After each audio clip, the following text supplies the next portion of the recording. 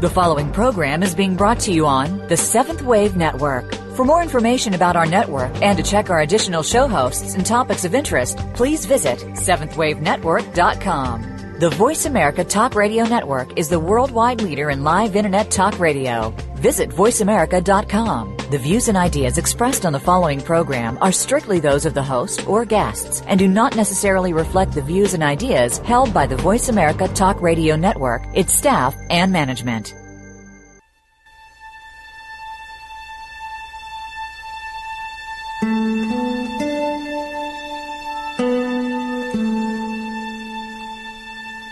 Good afternoon, and welcome to Authentic Living with Andrea Matthews. Over the next hour, you'll learn how to see your true self in the midst of life's twists and turns. You'll be challenged to think outside of the box when it comes to the mysteries of life. Now, here's your host, Andrea Matthews. Good afternoon and welcome to the Authentic Living Show. As I said last week, this is our series of Counting Down to Heaven, which will happen on December the 13th.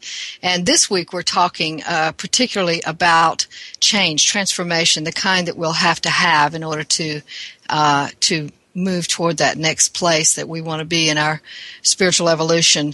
The simple fact is that we cannot have true change, not lasting change, without doing the deep work. And our guest today, Dr. Richard Moss, is here to tell us about how we can become the most balanced, awake, alive, and loving persons we can be. We all talk about having wholeness, but we often look for the quick fixes, even in our spirituality. It takes real work, real psychological and spiritual work to have the kind of transformation we seek.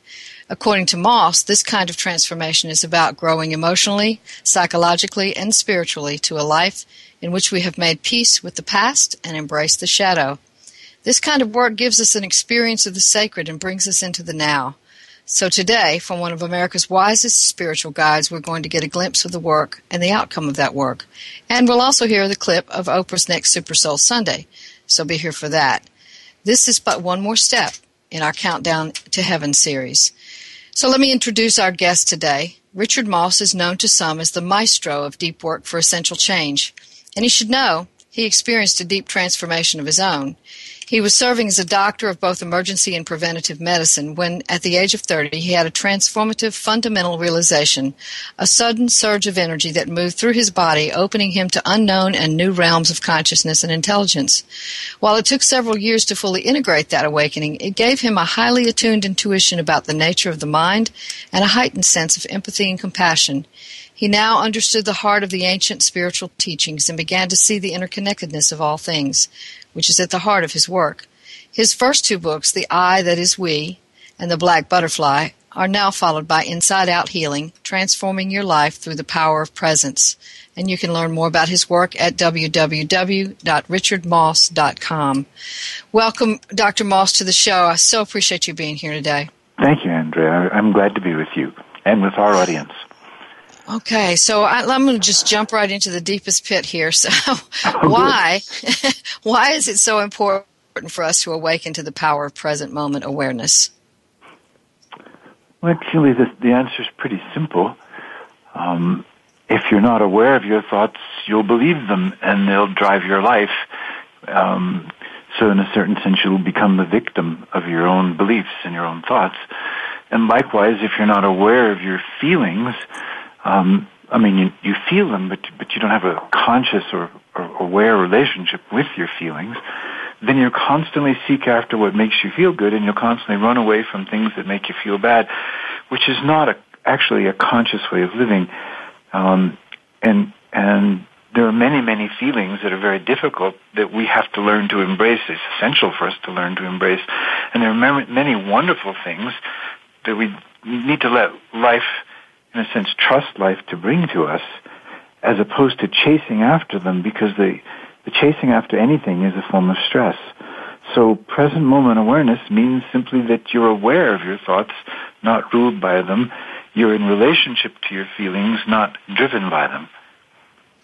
Okay, so that the reason I asked that question is because we have so many people who are not necessarily thinking in terms of the new thought movement or anything like that, who are trying to talk about being present, being aware of the now, living into the now. Those are the terms that are sort of floating around out there. And so many of us really don't even know why we need to do that, and there's some misunderstanding about what that means. So you just clarified both questions in one. So I appreciate you doing that. What do you mean when you talk about emotional pollution? Good. Take the process of aging, which I'm beginning to have an adventure with. And I just got an email from an 86-year-old man who's quite a well-known teacher, so I'll leave him private. But just talking about the things you encounter as you get old.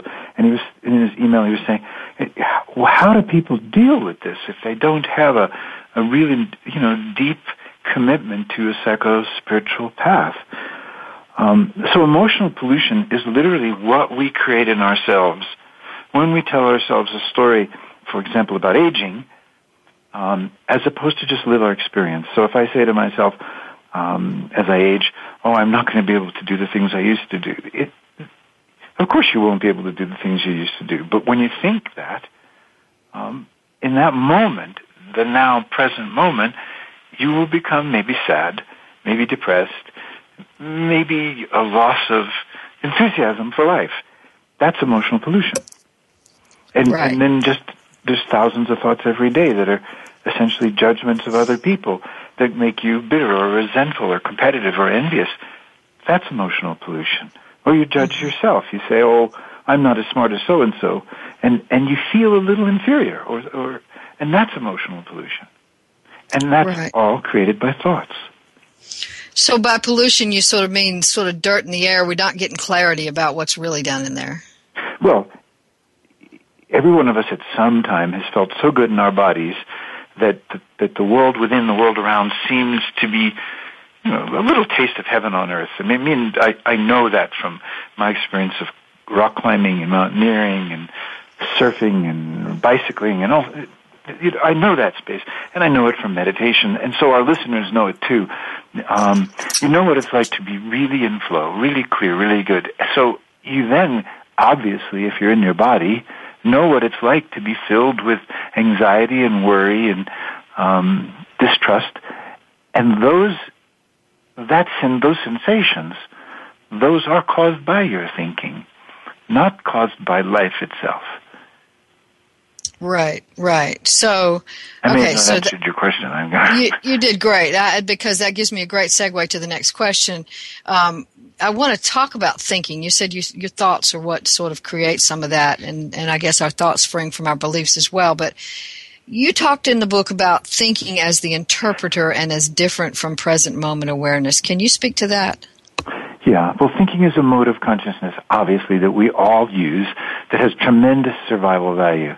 Especially when you can learn from the past and make better choices, and you can anticipate the future and be better prepared, and you can be perceptive about yourself, perceptive about a situation, perceptive about another, as opposed to judgmental of yourself, judgmental of people, just judgmental of a situation. So thinking is an essential mode of consciousness. But present moment awareness is not thinking. It's a much larger space. It's a space in which you can have a relationship. Consciousness is not a thing in itself, because you could never get outside of it to say, that's consciousness. Because wherever you would be would also be some kind of consciousness.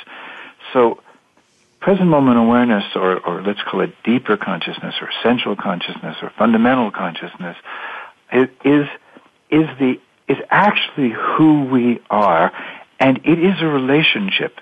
It's not a thing. You don't realize a state of unitive consciousness, because if all there was consciousness, there'd be no one to report what the experience was. Consciousness is always a relationship. And so that the power of our awareness, the power of our consciousness, is to be in relationship. Relationship with fear instead of the victim of fear. Relationship with loneliness instead of the victim of loneliness. The relationship with our beliefs, instead of polarizing ourselves within ourselves or between ourselves and others because of our beliefs.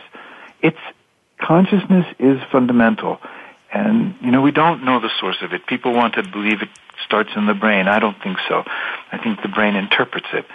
But I don't really need to go into that kind of an intellectual process. I don't need to understand electricity in order to turn a light on and off, and I don't need to understand consciousness in order to use it. Right. And we use it by being in relationship to our beliefs, in relationship to our memories, in relationship to our future thoughts, in relationship to our judgments. And we can change that, because we're in a relationship, we can change those beliefs, we can change our relationship to our memories, we can change the way we let the future scare us or fill us with hope. We can change. Right. So, going back now to emotional pollution, when you were talking about your friend and you also mentioned the whole idea of aging, well, I'm too old to do that, or I won't be able to do what I used to do. We can also make choices based on those beliefs that lock us in. Is that correct? Yeah. Well, what I like to say, and I think it's really important, is that the truth of a belief is how it makes you feel in that moment that you believe it. A lot of beliefs you may not realize you hold, and so learning to discover what you believe is a very, very important part of doing deep work on yourself. But the truth of a belief is how it makes you feel and how you behave, how you act. Whether it's true or not, you'll never know, especially in the domain of psychology. We can't, for example, say that that gravity is a belief. Gravity is a fact. Mm-hmm. But psychology is almost all beliefs. And in the end, psychological theories aren't what's important. What's really important is if you believe, if you're a Christian, you can believe Christianity in so many different ways. It can make you the most profoundly loving, peaceful, caring individual, or it can make you righteous and ready to kill other people who believe differently. Mm-hmm. So belief is what you feel because of a belief and how you act, and that's all we'll ever know. Yeah. Okay. So, all right. So I want to talk in a minute about the body, how the body figures into this as well. But first, I want to, if you can, give us a sort of a idea of what it would be like, for example, to have a relationship with fear. How do we establish that, and what does it look like? Well, first of all, there's no one way, and everybody finds their own way if they try. And whatever way you find is valid. But a relationship with fear, for example, here's a way that I would guide someone. I would say, first of all, take away the word fear. Let's say it's fear of heights, or fear of spiders, or fear of crowds, or fear of abandonment, or whatever it is, because there's 1,000 names for fear, but there's only actually one sensation. When we talk about fear, whether it's my body or your body, anybody's body, what it feels is a sensation. And if we would say we're very afraid, then the sensation's strong. If we say I'm a little anxious, then the sensation's minimal. So now I'm aware of this sensation. Otherwise I wouldn't have it. I wouldn't know it. I couldn't call it fear. So first take away the word fear. And the moment you do that, a part of your mind shifts from being the victim of the power of the word fear, let's say the fear of heights, or fear of failure, or fear of abandonment. Those words scare us more than the sensation. Now let's engage the sensation. How do you engage it? Well, it's in your body, so breathe directly toward it. Slow your breath down, go toward it, and now what is it we do all the time? We want a result. Einstein said, if you do the same thing over and over again and expect a different result, you're insane. That's crazy. So if you go toward fear and you want it to go away, you want that result, you want to feel better, well, every creature, every insect, every amoeba that feels threatened in any way by even a change in the temperature of the water the amoeba is swimming in, it wants to feel better. So there's nothing, absolutely nothing new about wanting to feel better. So stop wanting anything. Turn toward fear, take away the word, let go of outcome consciousness or agenda. And now you're using this limitless mind, this limitless awareness to be in relationship to fear. And maybe it will change just by itself. Or maybe you'll feel your body start to move spontaneously. Or maybe you'll want to make a sound and sing. So do something with this energy that we call fear. Do something new. Do something different with it. Dance with it. Make up a song. Write a poem. But just let yourself get bigger and bigger. Imagine the mind is as limitless as the universe, bigger even than the universe. And so be creative. And slowly but surely, I once turned to the most intense fear that kept recurring and recurring and happened in the night. And it happened a lot, especially after the initial process of awakening 37 years ago. There was an enormous amount of fear. And one day I was just laying in bed, and arms out at my sides, my legs a little apart, and I said to the fear, okay, eat me. And in a split second I said that. It turned into utter peace, silence, bliss, joy, just like that. And I had never, ever, ever before accepted it utterly, surrendered to that feeling utterly. That was the very first time I'd surrendered to it utterly, said yes to it utterly, and it turned into love. It turned into silence, peace. And I realized, hey, wait a minute. Fear is just an energy within a structure. It's not a thing in itself. I changed the structure by saying yes.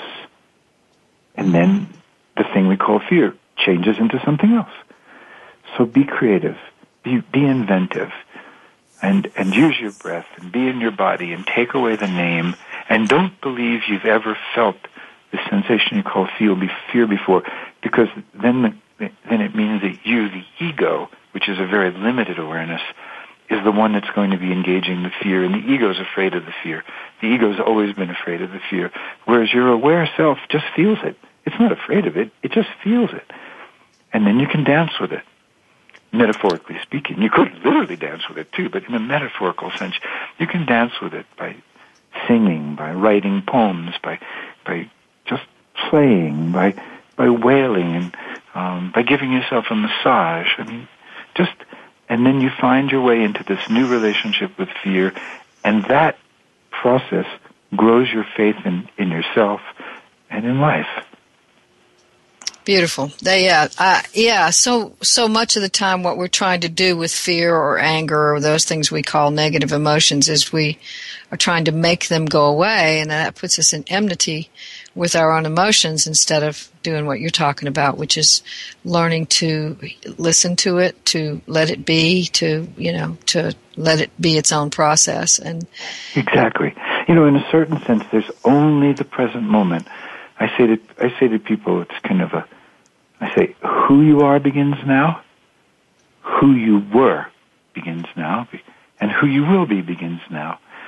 Meaning, your relationship to your memory about anything that ever happened in your life is going to take place right now. And your relationship to anything you imagine for the future is going to take place right now. So in that sense, fear has never happened before. It's right now. And if you don't attach it to stories like, oh, this has happened 100 times and it's going to happen again, future story, I'll never get over it, this has happened before, past story. If you don't do that, then it's a sensation, and the sensation is like weather, and it's stormy weather, but stormy weather always clears. The tornado isn't there very long. It's a terrible, terrible storm, and it does terrible damage, but not that fear does damage to us. I'm making an analogy with weather. A tornado does damage, but fear doesn't do any damage to us if we don't fight it. It actually initiates us to deeper consciousness if we open to it. Wonderful. Beautifully said. All right. Well, that's it for right now. We're going to take a break and come back with more from Dr. Richard Moss about inside out healing, transforming your life through the power of presence.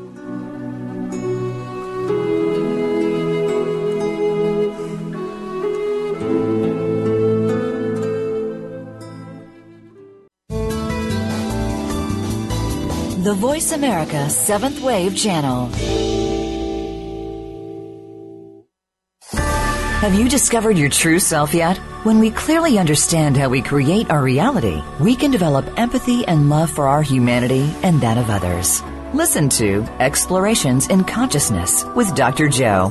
Your host, Dr. Joe Mancini, has spent years helping individuals get unstuck and find direction in their lives. Find out more by tuning into our expert guests and participants on Explorations in Consciousness, Tuesdays at 10 a.m. Eastern Time, 7 a.m. Pacific Time on the Voice America 7th Wave Channel. Being Here with Ariel and Shia Kane is an ordinary person's guide to modern-day enlightenment. This show is an exciting exploration which opens the door to living in the moment. Don't miss Being Here.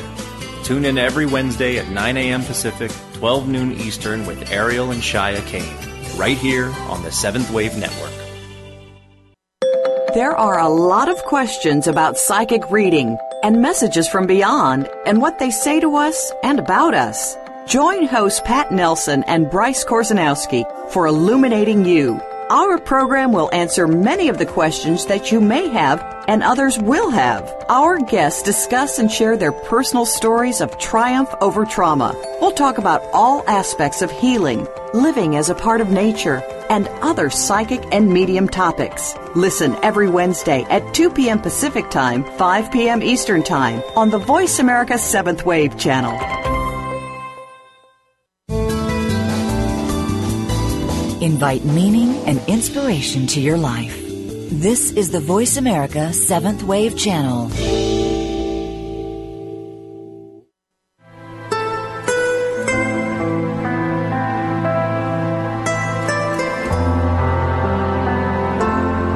You're listening to Authentic Living with Andrea Matthews.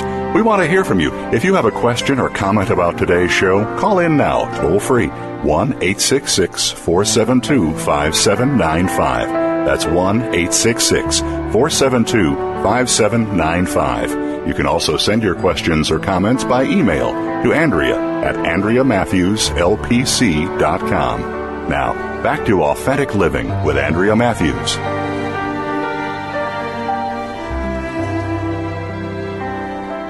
And the Authentic Living Show is sponsored by the American Institute of Holistic Theology. You may wonder what the terms holistic theology mean. Well, theology is the study of the divine, and holistic theology is a holistic study of the divine that includes all religions and even transcends religion to get to the mystical core of them all. The American Institute of Holistic Theology offers doctorate, master's, and ministerial bachelor's degrees, chaplaincy programs with internship, NBCC-approved continuing education, and a brand new PhD program in holistic theology. AIHT's programs include degrees in the following: holistic theology, offering as terminal degrees both a THD and a PhD, holistic ministries, holistic health and spiritual care, metaphysical spirituality, and alternate spiritual traditions, which includes in-depth studies of the paranormal. Using a home study model for distance learning, the student of AIHT gets a thorough education in the field that fulfills and offers a chance to authenticate a unique gift for the world. What is most important to AIHT's model is the exploratory nature of studies that reach to the depths of all the world's religions, traditions, and paths. Utilizing as your text writing teachers, spiritual experts from all over the world, the coursework allows students to explore and find their own spiritual experience and path, and then, if they wish, to take healing, help, and wisdom to others. So AIHT is changing the world one student at a time, and all you have to do to enroll is either go to www.aiht.edu or contact Admissions Director Beverly Love at 800-650-4325. Again, if you'd like to enroll right now, pick up the phone and call 800-650-4325. You know, Oprah says education is the key to unlocking the world, a passport to freedom. Call and get your passport today. And we're talking to Dr. Richard Moss today about his beautiful book, Inside Out Healing, Transforming Your Life Through the Power of Presence. And we've gotten a clear definition of what it is to be present, and what present moment awareness actually is, and what is emotional pollution. We've seen thinking as sort of the interpreter and as different from that larger mind of present moment awareness. Now I want to talk just a little bit about how the body figures into present moment awareness. So can you say something about that? Yeah. Well, first of all, the body and the mind are not separate. If the body's unhappy, the feeling nature tends to go into darker places, and the thinking begins to become faster, more compulsive, and negative. When when a person learns to start being in the present moment, that doesn't automatically mean you feel wonderful. It means you stop polluting yourself emotionally, because emotions like envy, jealousy, resentment, bitterness, things like that, they come from thoughts. So the more you rest in your body, the more you're in the present moment, because the body is in the present moment. It's never anywhere else. So the body is both the instrument by which you recognize that you've left the present moment, because now suddenly you're really agitated, anxious, speedy, tense, breathing fast, heart rate fast. All of the body saying to you, hey, wake up. You're polluting yourself now with fear, for example, because of the way you're imagining the future. So the body gives you the signal. I'm muddy. I'm emotionally muddy now. I'm angry or resentful or so forth. The other side of it is, since the body is always in the present moment, entering the body, diving deep into the body, is essentially diving into something infinite and limitless. We use the word body, and I was a doctor. I have a certain training, as do other people in science, about the physical nature of the body and the subtle nature of the systems of the body. And then we can talk about subtle energies of the body and so forth. But when you bring your awareness fully into your body, fully into your breath, all of your other sensations, all of your other perceptions, rather, start to become more vivid. And you become more alive, and the thinking mind subsides. The aware mind grows. The sense of being in the body, relaxed and yet awake, that grows. And we become much more healthy. I say to people, we in this society, if more people were mindful and really lived in the present and weren't polluting themselves emotionally, we have no idea how healthy human beings would be. We would be, without that extra emotional pollution, almost every single disease would diminish in frequency, because our bodies simply are that much more healthy. And when you get a group of people together who really are dedicated to practicing presence, the collective field of that group imbues each individual with health. So every single person is influencing the health of every other person, all over the world, right now, all the time, and it never stops.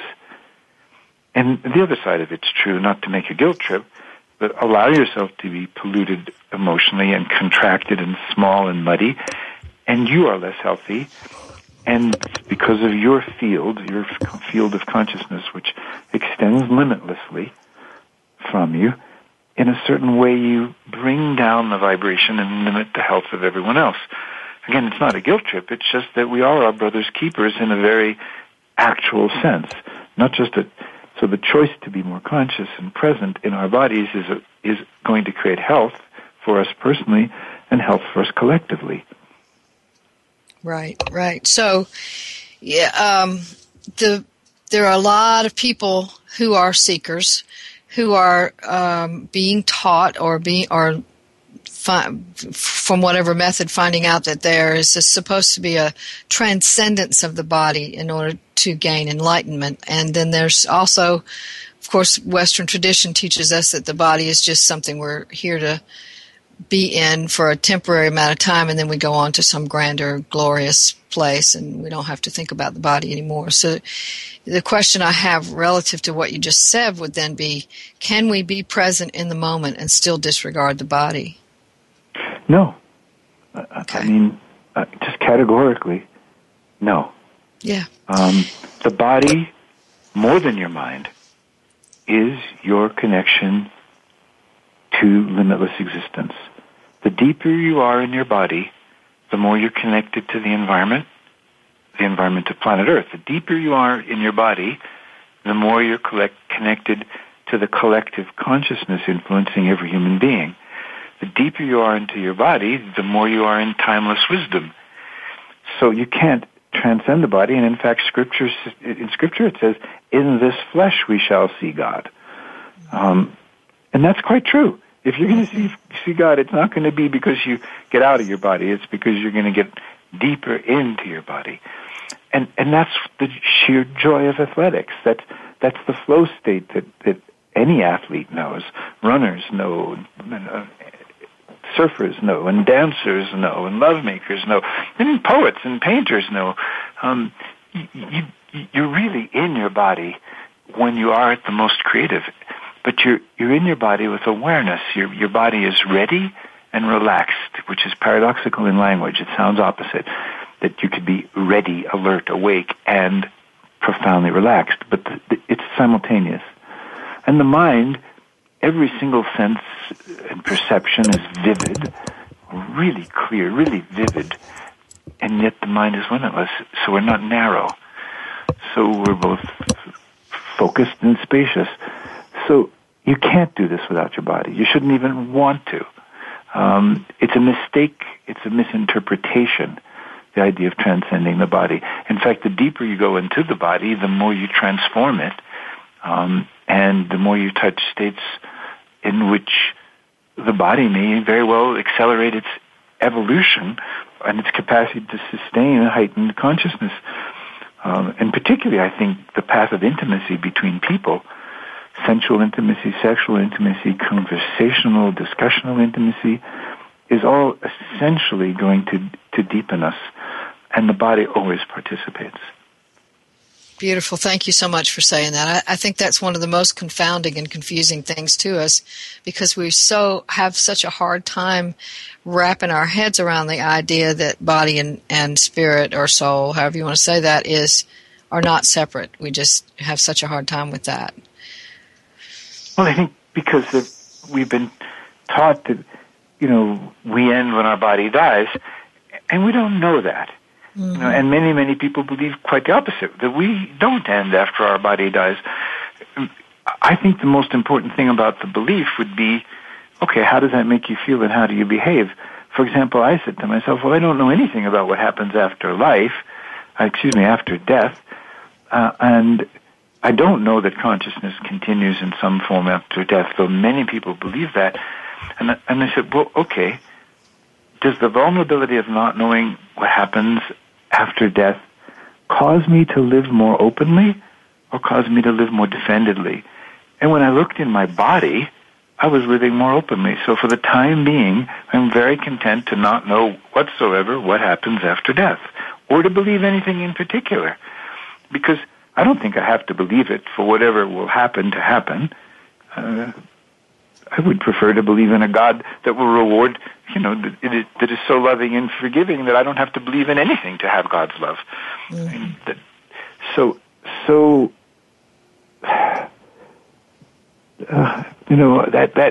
That inculcation of, when the body ends, I end, I don't know that that's true, but I know this: the deeper I go into my body, the closer I get to everyone around me, and what emanates from me is a field that literally awakens hearts and heals bodies, and diminishes fear.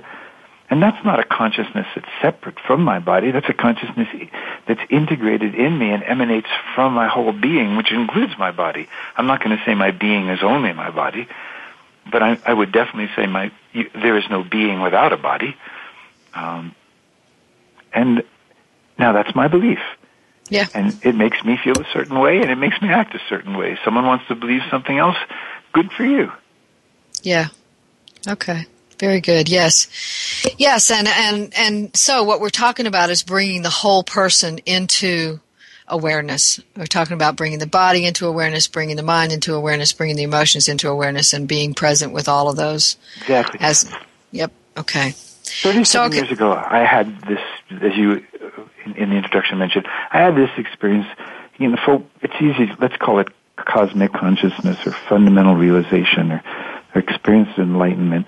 It didn't make me permanently enlightened. It just changed me.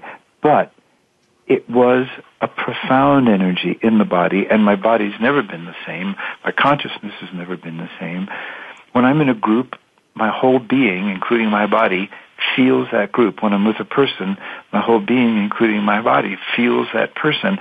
And everybody who has any degree of sensitivity and gets near me feels the field that comes off of me.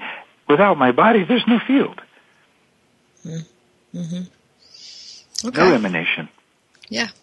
Yeah. So the deeper we go into flesh, the deeper we go into spirit. Yeah. That's very well said. I like that. Yes. All right. Well, let's talk a little bit about this whole concept of suffering, because that's one of the things that people tend to believe is our problem here. That we have pain. So, what is the difference? You talk in your book about the difference between pain and suffering. What is the difference between pain and suffering? Well, basically, it depends on how you want to define the word. One could say that pain is inevitable. If I hit my thumb with a hammer, I'm going to feel pain. I have an arthritic hip, so there's pain. I've had injuries, that was pain. Suffering is what happens because of what my mind tells me. I have an arthritic hip, so the last 4 months, 5 months, 6 months, I've been using wheelchairs through the airports. I haven't been able to go out in nature. I haven't been able to ride my bike. I haven't been able to hike. Out in nature. I haven't been able to go for a walk. And instead of that making me suffer, there's physical discomfort, and sometimes it reaches a level where I would call it pain. But without a story that compares me to the man I was when I ran a half marathon last September, or the man that loves mountaineering and bicycling and things like that, and gardening, without a story about not being that man anymore, I don't suffer. So suffering to me is created by the mind, and that we have power over. And pain is pain. And then there are certain feelings that are not emotions, in the sense not created by stories, like grief. Grief is an extraordinarily difficult feeling that is absolutely normal. And I know a woman who worked years with me and knew the difference between the suffering created by stories and, let's just call it, emotional pain, profound emotional pain, because when her son at 19 committed suicide, she had no stories about being a failed mother or the father failing or judgments of her son or judgments of the institutions that didn't help the son in the schools. She had worked on all of those thoughts, which produced in her, the idea of being a failed mother. It would be a terrible thing to believe.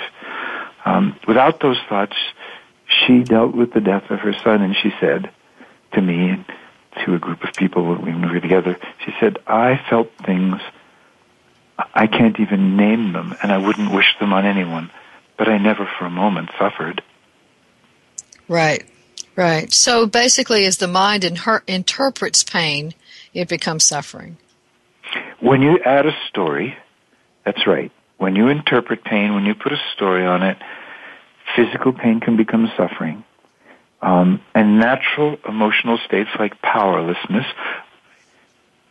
She was powerless to really, despite her love and all her work on herself, to change the arc of her son's life that led to the point when he committed suicide at 19. That's one example of hundreds, thousands that I've encountered in my years as a teacher and guide. And we've all had or know of in our families. So if you are going to be a living being, you're going to feel things that are very, very difficult to feel. And if you do not interpret it with your mind, those feelings are transformative. They are initiatory. They will deepen your capacity to sustain and transmit higher and more complete states of consciousness. Yes, beautifully said. That's very good. Thank you very much for that clear explanation. And we're going to be back in just a few minutes with some more from Dr. Richard Moss about his wonderful book, Inside Out Healing, Transforming Your Life Through the Power of Presence. Stay tuned for that.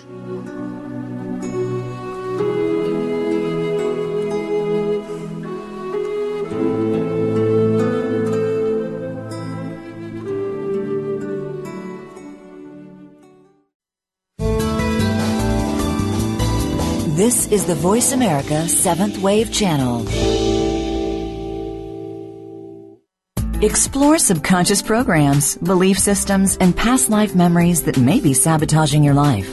Join host Dorian Light on her show, All About You, as she helps you to shift, change, and heal your life. Each week, Dorian does a light session using psychic energetics and the language of light to energetically shift and clear negative patterns you have stored regarding that week's topics. Step into the realm of infinite possibilities for your life. All About You airs live Wednesdays at 11 a.m. Eastern Time, 8 a.m. Pacific Time on 7th Wave.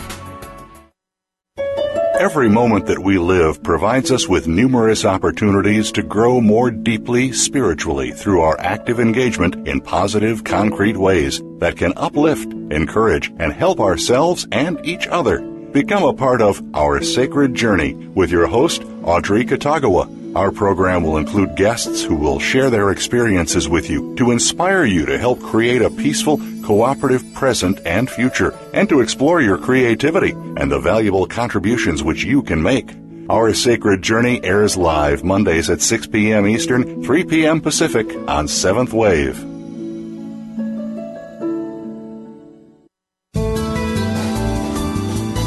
The Voice America 7th Wave Channel.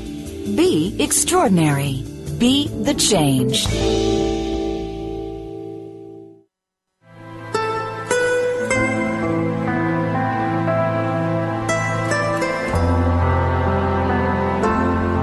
You're listening to Authentic Living with Andrea Matthews. We want to hear from you. If you have a question or comment about today's show, call in now, toll-free, 1-866-472-5795. That's 1-866-472-5795. You can also send your questions or comments by email to Andrea at AndreaMatthewsLPC.com. Now, back to Authentic Living with Andrea Matthews. And we're back talking to Dr. Richard Moss about his book, Inside Out Healing, Transforming Your Life Through the Power of Presence. And we've been talking a lot about what it means to be present and how to deal with emotions that come up so that we're present with them and developing a relationship with them, and talking about the difference between pain and suffering. So I want to talk, we're going to have in this same segment, we're going to have a clip from Oprah's upcoming Super Soul Sunday series, so you want to be here for that. But before we do that, I wanted to ask you, Dr. Moss, about this thing about presence and meaning, because so many people out there are talking about, even people who aren't very spiritual or religious, are talking about how to find meaning in life. So what does this presence process do for us in terms of finding meaning in life? I think at a certain limited level, a scientist who wants to solve a problem, a doctor that wants to find a new way of healing, finds meaning in that, in an intellectual enterprise. Something that is important to you, that you direct your energy towards, gives you meaning. But there is also another level of meaning, and that comes because you become so present and to become present at the level I'm talking about is both effort and grace. You have to work at it. You need a practice for it. And Inside Out Healing gives a very clear practice of how to come back from what pulls us away. But when you do, and every time you do, touch deeply into present moment awareness, meaning is implicit in it. Meaning is intrinsic in it. You are part of everything. For a little while, for a moment on that surfboard, in that lovemaking, in that quiet moment, in that moment of surrender, and I don't want to make it sound dramatic, but you just give up and you let go for a moment. It doesn't matter where you are, why. Suddenly you just stop fighting. You just stop struggling. You just stop wanting. You just stop trying to direct your life. And then suddenly meaning is there. It's already there. Your body has 100 trillion cells, every one of them in relationship to every other one of them. The meaning of just being alive is almost, it's truly beyond the ability for us to articulate it in language. I mean, the most wonderful poetry says it. The most wonderful scripture says it, as close as we can say it. So meaning is implicit in that profound connection to yourself, which is a profound connection to mystery, by whatever name you want to call it. which is also a profound connection to everyone and everything else. Meaning is implicit in that. So the more you get present, the more the meaning of life is right there. You're living it. You don't have to look for it. You don't have to need something. It won't come in the future when you have a better house or another car or more money. The meaning that gives life a profound sense of fulfillment is right now, in this moment. It really, and that, to know that and to trust that is the deeper meaning of faith. Faith based on belief is actually faith based on distrust. But faith based on surrender into yourself in the present moment without the least idea what will come brings you into contact with life at such a profound level that meaning is immediate. And at the heart of that meaning is things that we've heard. Love your neighbor as thyself. Do unto others as you'd have them do unto you. We are all one. The greatest gift we give anyone else is the quality of how we're present with them, the purity of our attention. And that's the meaning. And as you become an instrument of that limitless love, which is kind of the backbone of our universe, you don't have to try to find meaning. Just living your life is meaning. Yeah, beautiful. I'm so glad you said that, because I think that there's so much in the Western culture in particular, in our mindset about seeking after, going after, striving for, going to attain sort of goal-oriented behavior, goal-oriented thinking. And so we're so attuned to that. If we're not having goal-oriented thinking and behavior, there must be something wrong with us. But what you're saying is what is very right for us is just the life energy of living itself. And when we just are present, we don't have to go looking for it. It's already there. A great deal, Andrea, of goal-oriented behavior is actually running from feelings that we don't know how to befriend and accept. I totally agree. So no matter how much meaning you get by chasing after something, if you're actually running away from an unmet feeling, you'll never have meaning that sustains you. Right. All right. So with that, we're going to move on into the clip that Oprah Winfrey's upcoming Super Soul Sunday, where she sits down with best-selling author Anne Lamott on the all-new episode of Super Soul Sunday this Sunday, October 27th at 11 a.m. Eastern and Pacific Time. Beloved writer, New York Times bestselling author, and spiritual memoirist of Help, Thanks, Wow, the 3 Essential Prayers, Operating Instructions, and Bird by Bird, Anne Lamott joins Oprah in Maui to talk about the 3 types of prayer that can help anyone through challenging times. Lamott introduces her latest book, Stitches, a handbook on meaning, hope, and repair, a funny and profoundly moving meditation on the search for meaning and how we can make the wounded parts of ourselves whole again, stitch by stitch. Plus, Lamott opens up about her own recovery from addiction and her ongoing commitment to appreciate the sacred in everyday life. Additionally, at 105 years of age, Edith Kirkmeyer is Facebook's oldest registered user. So in the Super Soul Sunday original short, Edith shares her lifelong desire to help others. Here's that clip now. Feed your soul every Sunday morning. What makes you say, wow? This Sunday, Oprah follows her on Twitter. New York Times bestselling author Anne Lamott. Silence can be prayer. Rage can be prayer. What's the difference between prayer and what we wish for? How her darkest moments. Why did you start doing drugs? Why? Led to a new passion for life. To have been born is a miracle. I love that. Super Soul Sunday. All new this Sunday, 11 a.m., 10 Central. Wonderful. I'm looking forward to that show. I'm going to be here for that. You should too. So we talked about how it is that meaning can come as a result of sort of surrendering to the moment. One of the hardest things for us to do, Dr. Moss, is to maintain that sense of presence with ourselves while engaging in an interaction with another person. Can you talk about how we can sort of stay there when somebody else walks in the room? Well, when somebody else walks in the room and you overvalue them, you lose connection to yourself. When someone walks into the room and you undervalue them, you lose connection to yourself. When someone walks into the room and you're connected to yourself, someone has just walked into the room. And when you're connected to yourself, who walked into the room is other and interesting. And you're present and you're listening. So the practice is, how do you stay connected to yourself? And it is through breathing, through staying in your body, through watching your feelings change without losing yourself to them, with watching the climate of your mind change and being a witness to that, and being grateful for the awareness that allows you to be a witness to that. So I can't give a formula. There isn't a formula for how you stay connected to yourself. You just stay connected to yourself. You choose not to overvalue someone or undervalue someone. You choose to see them as other and to experience fascination and curiosity and wonderment. And it doesn't matter if they're a billionaire.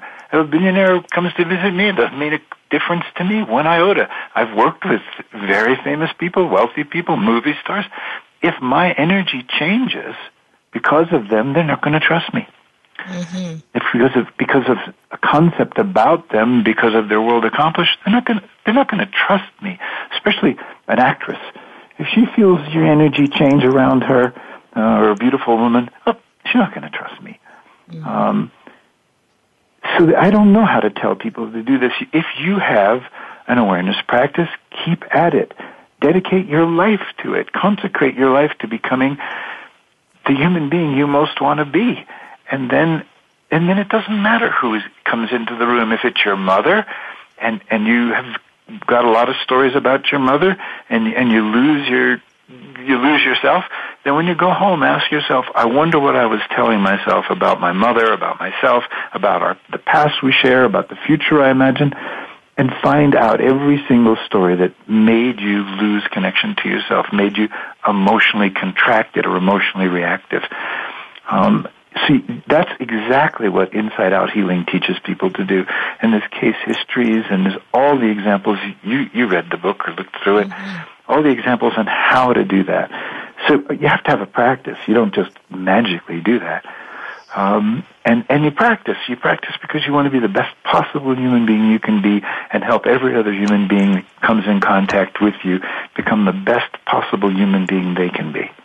Mm-hmm. Yeah. So basically, I guess what you're saying there is that the more we are present with ourselves, the more likely we are to be present with ourselves even when somebody walks in the room. Yes. So with that practice, we lose it most with our spouses, or we lose it with our kids, especially if we're worried about them. We lose it with our parents. We lose it with the people who psychologically have the deepest roots in us and us in them. And that's where we do the most profound work. Mm-hmm. You work on every story about your mother, because they're not true. Perceptions may be true, but that your mother didn't love you, that's not true. She may have at times been so anxious or worried or ill or tired that she couldn't have the energy to love you, but she loved you. Your father didn't love you, that's not true. You work on these beliefs that people build their psychology on, and you tear them down, and the book teaches you exactly how to do it as effectively as any method I've ever come across. And then when someone walks in the room, you don't have stories. If you stop reacting to your mother and your heart stays open, or your father, and your heart stays open, and you can really see them as individuals, not as a psychological extension of yourself, then you'll stay open with everybody else. Yeah, I agree. Yeah, that's the big deal. And what you said about going back home and saying, well, now what was it that made me lose myself there? And working with that material that's that whole thing about working with some shadow material, and we're obviously not going to have a great deal of time to get into shadow material because that's just a whole subject in itself. But that going into what we don't know about ourselves so that we can come to know another piece, this sort of going fishing is the way I think about it. Is I'm here, I'm present for this.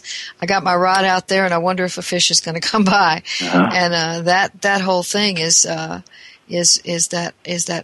precious thing that we can get from the unconscious. You started off the show saying that you didn't know where consciousness came from, and one of the theories that Carl Jung had was that consciousness comes from the unconscious.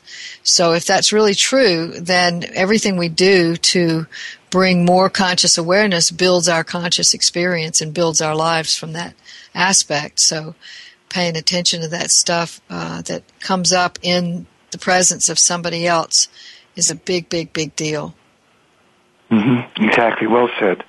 You know, it's often said we're created in the image of God, and if we think of God as limitless potential, the limitless potential for the manifestation and creation of anything, then we ourselves are actually able to invent ourselves. So Jung invented his ideas, and they governed his life, and some of it came from his own effort, and some of it came from some deeper place that he called the unconscious, and other people would call it soul or spirit or source. It doesn't matter what words we put to it. What matters is in whatever time you have here in your life, who do you want to make yourself into? Beautiful. That's beautiful. Thank you so much, Dr. Moss, for being on our show today. I really appreciate everything you've had to say. You've helped us understand this all better. And next week, we're going to be enjoying our Countdown to Heaven series further by talking about what is it that keeps us from inhabiting heaven now. So you want to be here for that. And remember, your job, should you choose to accept it, is to give birth to yourself.